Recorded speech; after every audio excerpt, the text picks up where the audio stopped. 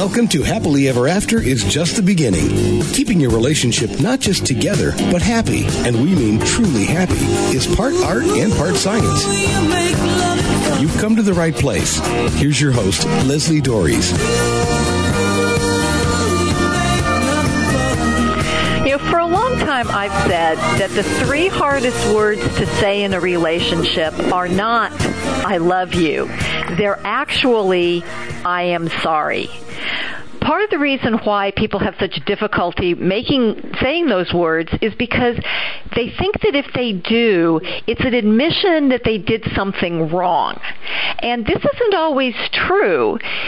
Sometimes it's just things didn't turn out the way that you wanted. I mean, if somebody's had a car accident or you hear somebody has died, most of us will go, oh, I'm so sorry. But we didn't cause the accident. We didn't kill anybody. So, we will say it in some instances and not in others. And, some people even refuse to apologize when they have indeed done something wrong. Many years ago, a good friend of my husband's was in the area where we were living, and he was staying with us, and my husband and I had gone out, and we had asked him to come with us, and he said no, he was tired. Well, my husband and I get home at 1 o'clock in the morning to find our apartment full of people, beer cans stacked to the ceiling, and what really got to me was when I walked into my bathroom, which they had to walk through my very untidy bedroom to get to, there was wine spilled all over my bathroom, and I lost it.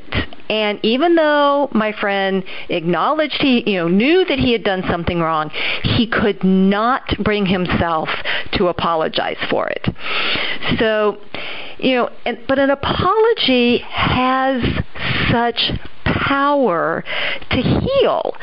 But I don't think people realize that, nor, I'm a little cynical, maybe they wouldn't want to apologize even if they knew what the power of it was.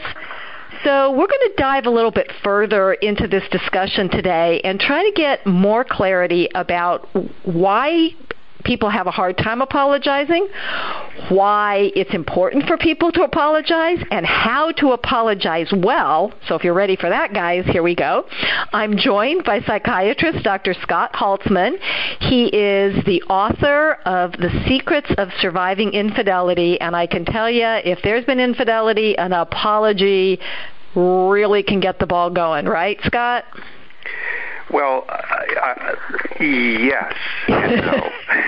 Oh, no. Why are we starting with controversy right off the bat? Well, and the reason I say yes and no is because it has to be the right kind of apology. So I've dealt with many couples where, they're caught red-handed having an affair, and then the partner who has the affair says, right off the bat, I'm sorry. Mm-hmm. Now that I said I'm sorry, let's move on. It's right, now you're over it, you have to forgive me. What? So it can get the ball rolling, but it can also stop a conversation cold if it happens before someone really understands what they're sorry for, or before the person who needs that apology is ready to accept it. So I understand what you're saying. It's an important part of recovering from infidelity, but it doesn't always get the ball rolling. It's at a certain point in recovery from infidelity, it can be absolutely critical and can be the huge stopping point for a relationship. So, yes, let's talk about apologies in general, and then when we talk about infidelity, we can move in that direction as well. Right. Yeah, let's back up a little bit. So what is it about an apology that is so difficult for many of us? Well, I think it starts with the whole concept of trying to understand what it is about human interaction that generates an apology or the need for apology. And it really comes from two people or two groups of people having a kind of sense of what the proper decorum should be, or the proper behavior should be. And so in the example you gave, you had you and your friend had two different interpretations of what the expectations were. Your expectation were you would go out, you'd come home at 1 o'clock in the morning, and your tired friend would be nestled up in bed, and you'd start the next day, spending time with them. That was your expectation. Right. His expectation is, oh, this is good. They're out of here, and I can have some friends over.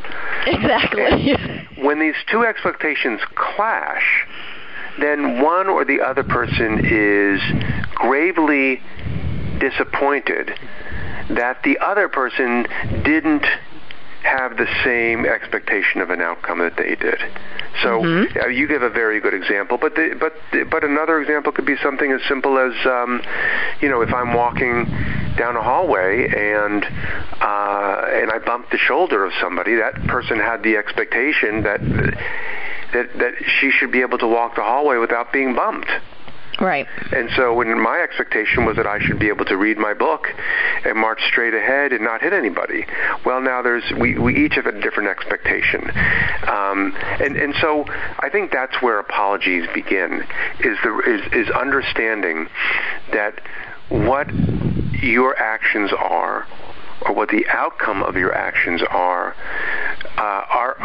in opposition to what that other person expected. And so the apology is a way of first of all, recognizing that what you expected of me or what I expected of you wasn't met. We didn't meet each other's expectations. And then it's an effort to bring that person back into your world by acknowledging what you've done. And that allows you, as you pointed out before, to get the ball rolling, or as I would just say, it just allows you to move forward. But then don't we run into that whole idea of why should I have to apologize for not meeting your expectations? Well, that's exactly what you have to apologize for. Well, you don't necessarily have to apologize for not meeting someone's expectations. I think you kind of were referring to this earlier. What you can apologize for is that the outcome of this interaction is not what the person wanted, and you're sorry about that. Okay. So because you don't want the person that you're having a relationship with to feel hurt. You don't want that person to have any bad feelings. You don't want bad blood between you. So an apology is a way of saying, yeah, the outcome is different than what I expected, and I'm sorry about that. I'm sorry things didn't go as they expected, and I'm sorry that you were in a lot of pain as a result of it. And there's nothing wrong with acknowledging that you did something that someone else didn't expect, even though maybe in your mind it was fine. Well, yeah, and I think that's where people get caught up because, again, it's like it isn't necessarily that in the absolute value sense I did anything wrong. It was more that the outcome wasn't something that people feel good about. So I'm thinking about a lot of, apologies right now are running through my head, public apologies, mistakes were made, kind of like, somehow, these things happened without anybody's influence or behavior, or actions, that somehow these things just kind of happen, or the kind of the dismissal apologies of, I'm sorry your feelings were hurt, but you're too sensitive. I mean, these kinds of things that it's kind of like, okay, wait a minute. So yeah, just the general one of, well, I'm sorry you feel that way. Right. Well, what do you mean you're sorry I feel that way? Like, you're not really sorry for what you've done. You're not sorry for the outcome. You're sorry for my feelings, implying that I'm, a thin-skinned knucklehead that just can't get over things. So you're just apologizing for that, and that doesn't feel good to have that kind of apology. Right, and I always talk about, clean apologies where, yes, there's always almost always a reason for why we did what we did, but in part of the apology, you don't want that's an important piece, but not at the time I'm apologizing. I had to apologize because I messed up in a client session a couple of nights ago, and I needed to apologize because I messed up, and this person's feelings were perfectly legitimate, and I didn't explain, that I was really not feeling well that night, so I was not at my best. But that was irrelevant. It was like, okay, that's the reason why I screwed up, but that's not my responsibility for the outcome of it. I messed up, and I needed to own that. And even if you inadvertently mess up, even if there are things you say that there's no way you could know could hurt somebody, right? Then I think still, once you realize that person is hurt, you can take ownership of that. You don't have to. I think most people, unfortunately, particularly when they're feeling stressed about a relationship or a partnership, they'll often believe that the other person hurt them out of ill will.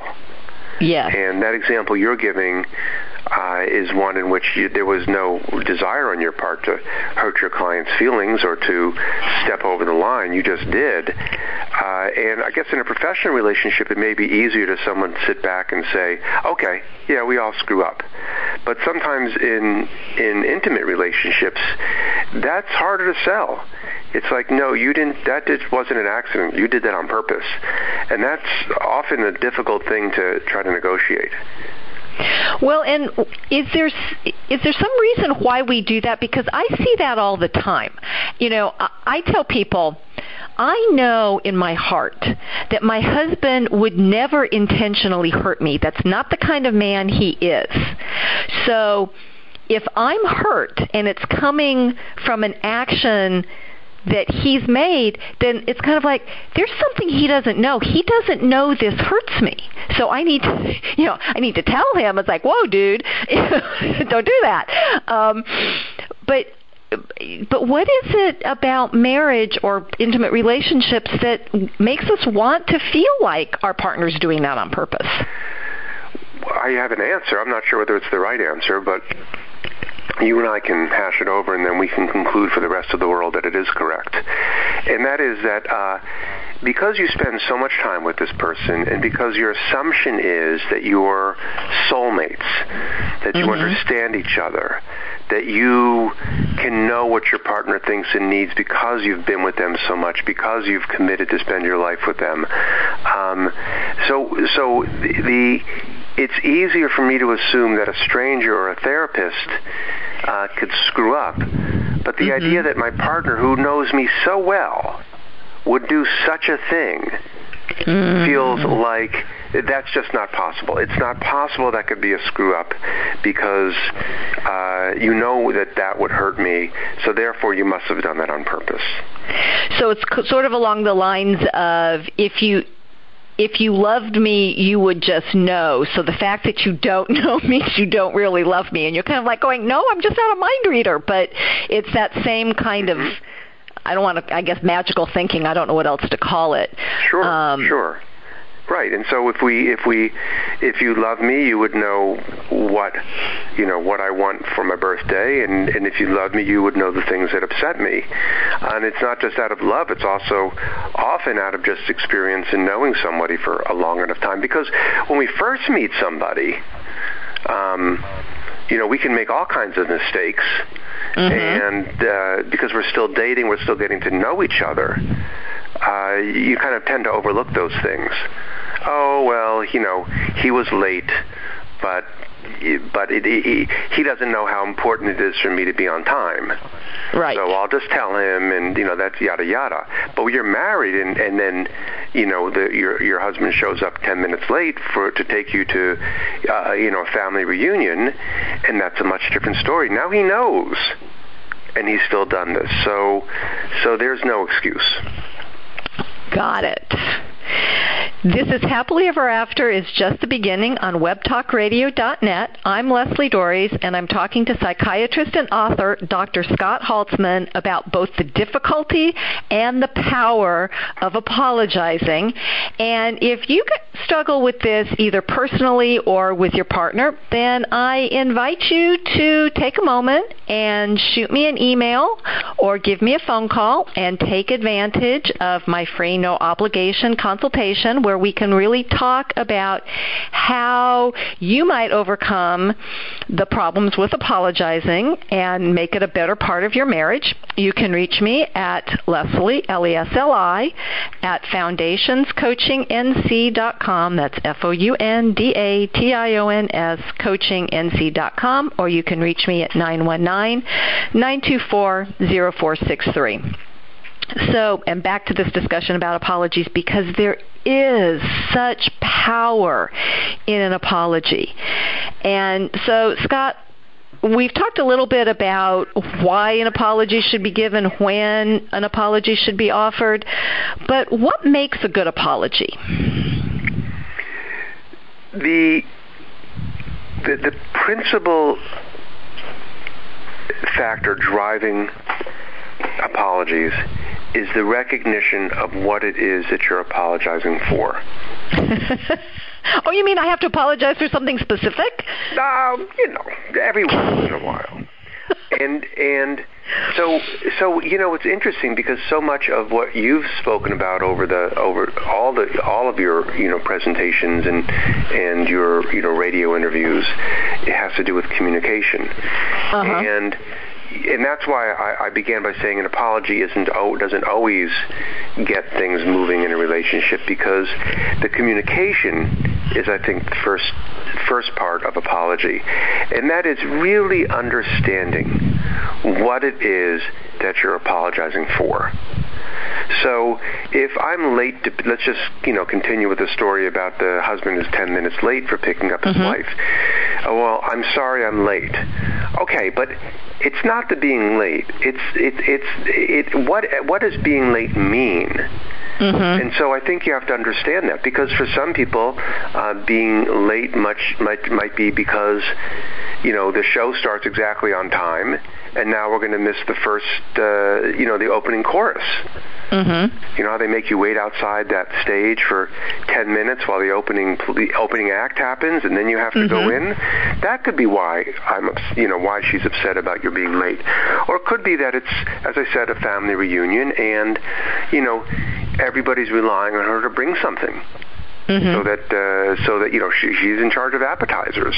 Well, if I'm late for that doesn't help everybody. They're all waiting for the food. Mm-hmm. Or it could be, and particularly if this is a kind of a chronic issue, it could be that she views being late as part of being on time as part of her personality. This is the kind of person I am. I'm the kind of person that always shows up on time, if not 5 minutes early. And that's how I couch myself. That's how I view myself. So you can see, once you understand what being late means to her, you're going to do a much better job of being able to apologize for what it is exactly you've done. Because you can't very well say, well, I'm sorry that traffic was heavier than I thought it would be. Mm-hmm. That's not an apology. Well, it is an apology of sorts, but you're apologizing about the traffic.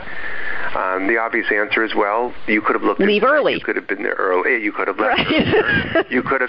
These days, in the mid 2010s, you can go online and find out what the traffic is. There is really no excuse unless the car happens to crash right in front of you. But the point is that your apology ought to be for what it is that your partner is hurting for. So I'm sorry that I know it's important for you to be on time. I know your friends look up to you. I know that it's an important part of who you are. And when I slow you down, I'm interfering with your full expression of yourself and your full expression of your beautiful self. Mm-hmm. And I don't want to do that. And so for that, I really am sorry. Okay, I've just forgiven you. Thank you. That was great. But you notice that there's not only the apology, but even before I even express the apology, I recognize what the apology is for and what the impact of my behaviors were. And I think that's the other part of the apology, is the other part of the apology is acknowledging your connection with what that person experienced. In other words, to say, as you kind of were saying earlier, I'm sorry it happened. Mm-hmm. You know, I'm sorry I'm sorry my car arrived late. It's like were you driving the car? Let's start with that. You know, so I need to take ownership. I'm sorry that I arrived late. So you need to take ownership of the events and say, yes, this is based on something I did. And then you need to recognize that what you did had an impact on somebody else.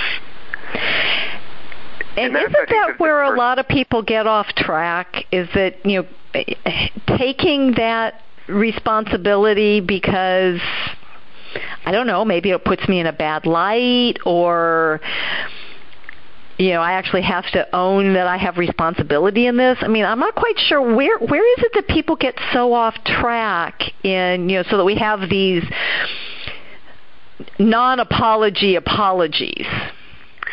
Well, one is because people don't want to be wrong. I mean, I was reading a book. I can't remember the name of it now, but it was about the science of being right and the science of being wrong. It's fascinating. It made the statement, which is absolutely 100% obvious, but I'd never thought about before, which is no one ever says something at the time they're saying it knowing it's wrong. And everything we say and do we believe is right until we're proven wrong. So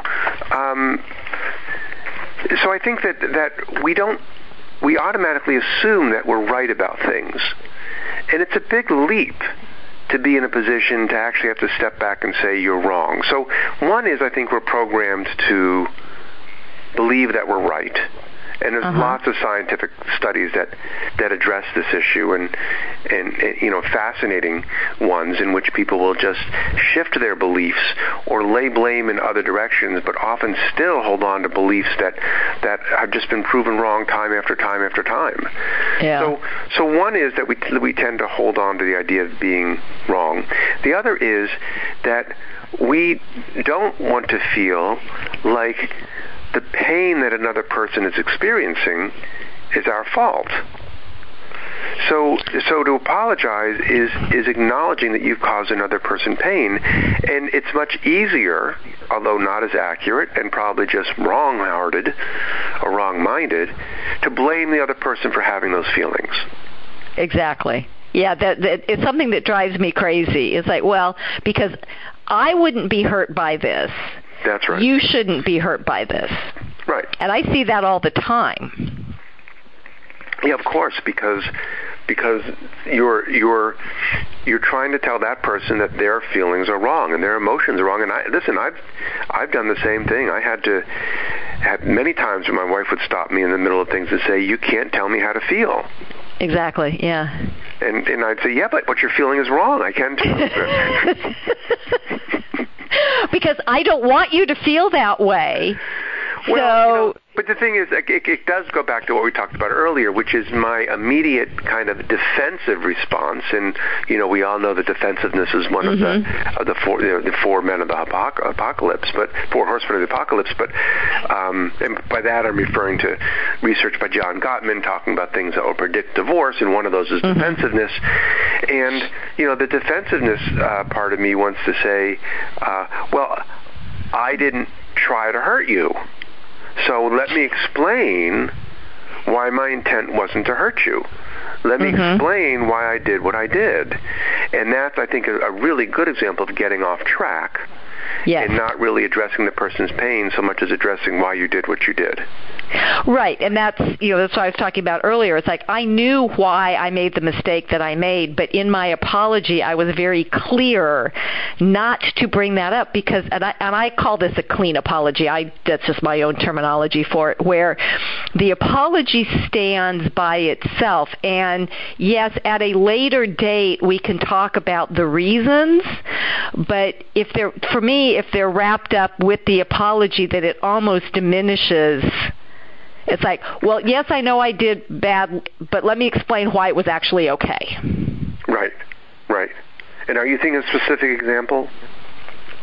Well, yeah, when I messed up with my client the other night, but in any case, not when your friend came in and had a party. Oh no, that one, no, that one no, but yeah, no, that one I wanted an apology. Right. I didn't get one, but I wanted one because I actually felt like my personal space had been violated, and he actually acknowledged to my husband later that he agreed he had violated our personal space, but he just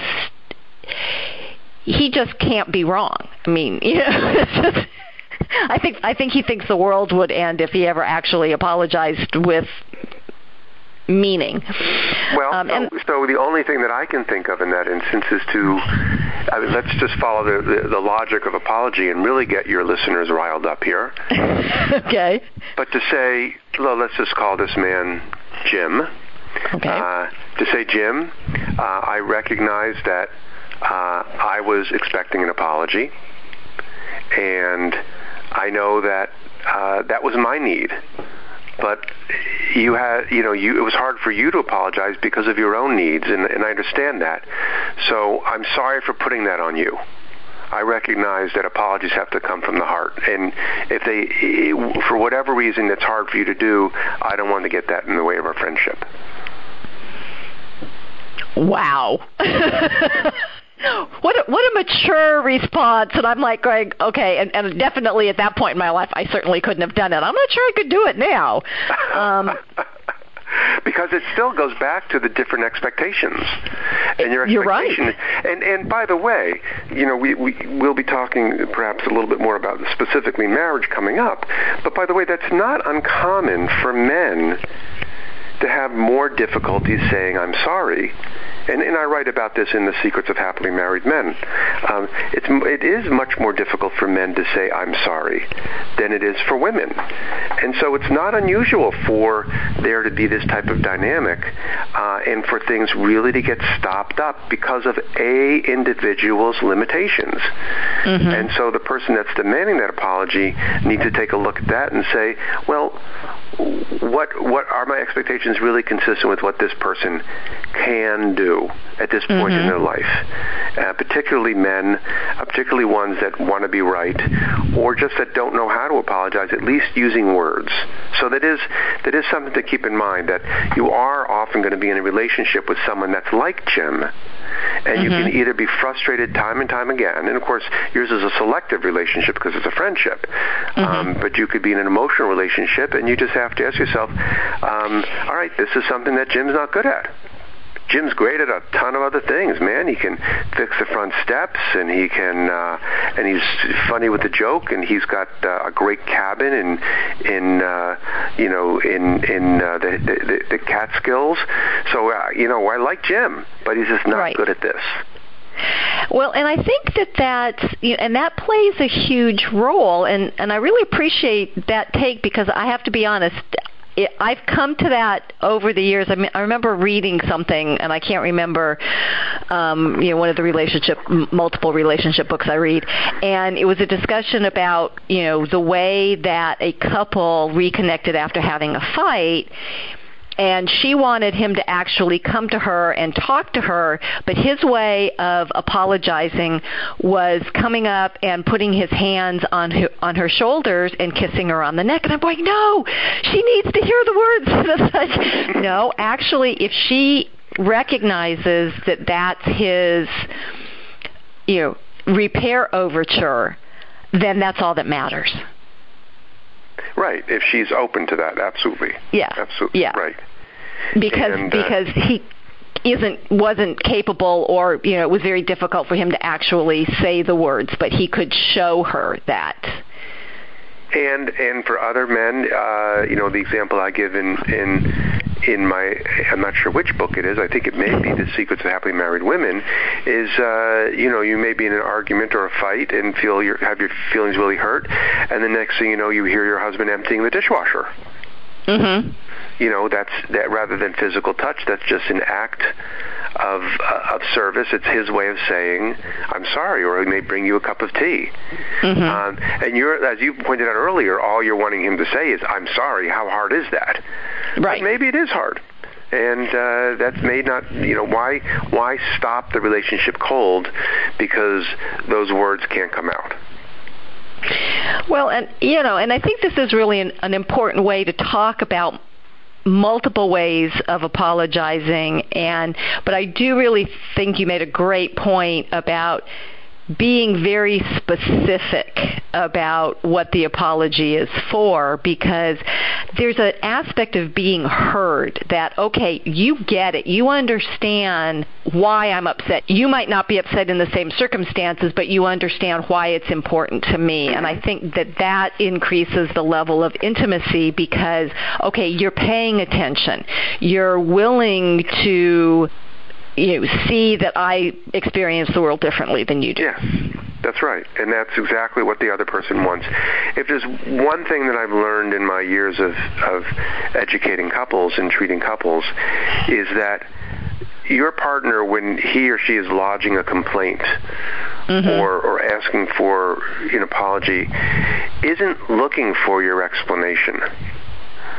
They're not looking for a reason why you did what you did. They're looking to feel heard. They may say, why'd you do what you did? But that's not the real question. The question is, do you know that I'm feeling hurt right now and I'm associating it with the behaviors you've done? And what they want is for you to say, tell me the ways that you feel hurt. I want to understand this. They don't want to hear, well, that's because of X, Y, or Z. But I'm telling you, my instincts are always to go to the explanation. And I mean, as a human, that's my instincts. And I have to stop myself. And I have to say, no, wait, Susan's not asking me for an explanation. She's asking for me to tell her I understand what she's going through. And as much as I want to explain why it is that what happened, I have to stop first and make sure that I understand the ways that she feels hurt. Right, and I think that's why I say, the explanation can come later but with the apology, then the hurt can subside so that there can be that discussion about the explanation, and it can actually be heard and accepted, where if somebody's flooded with hurt, you can give 20 million explanations and not a single one of them is going to get through. Yeah, and I will tell your listeners, too, that you don't even necessarily ever have to give the explanation. You may in your mind tell yourself, when this settles down, I'm going to explain. But then later on you realize I don't have to. And then you would often, later on you'll find your partner comes back to you and goes, remember that argument? What was that all about? But you have to be careful. Right. Yeah. It may just be an invitation for another apology, and not an invitation for an for an explanation. But eventually you may explain it, but it doesn't even have to be anywhere near the top of your list.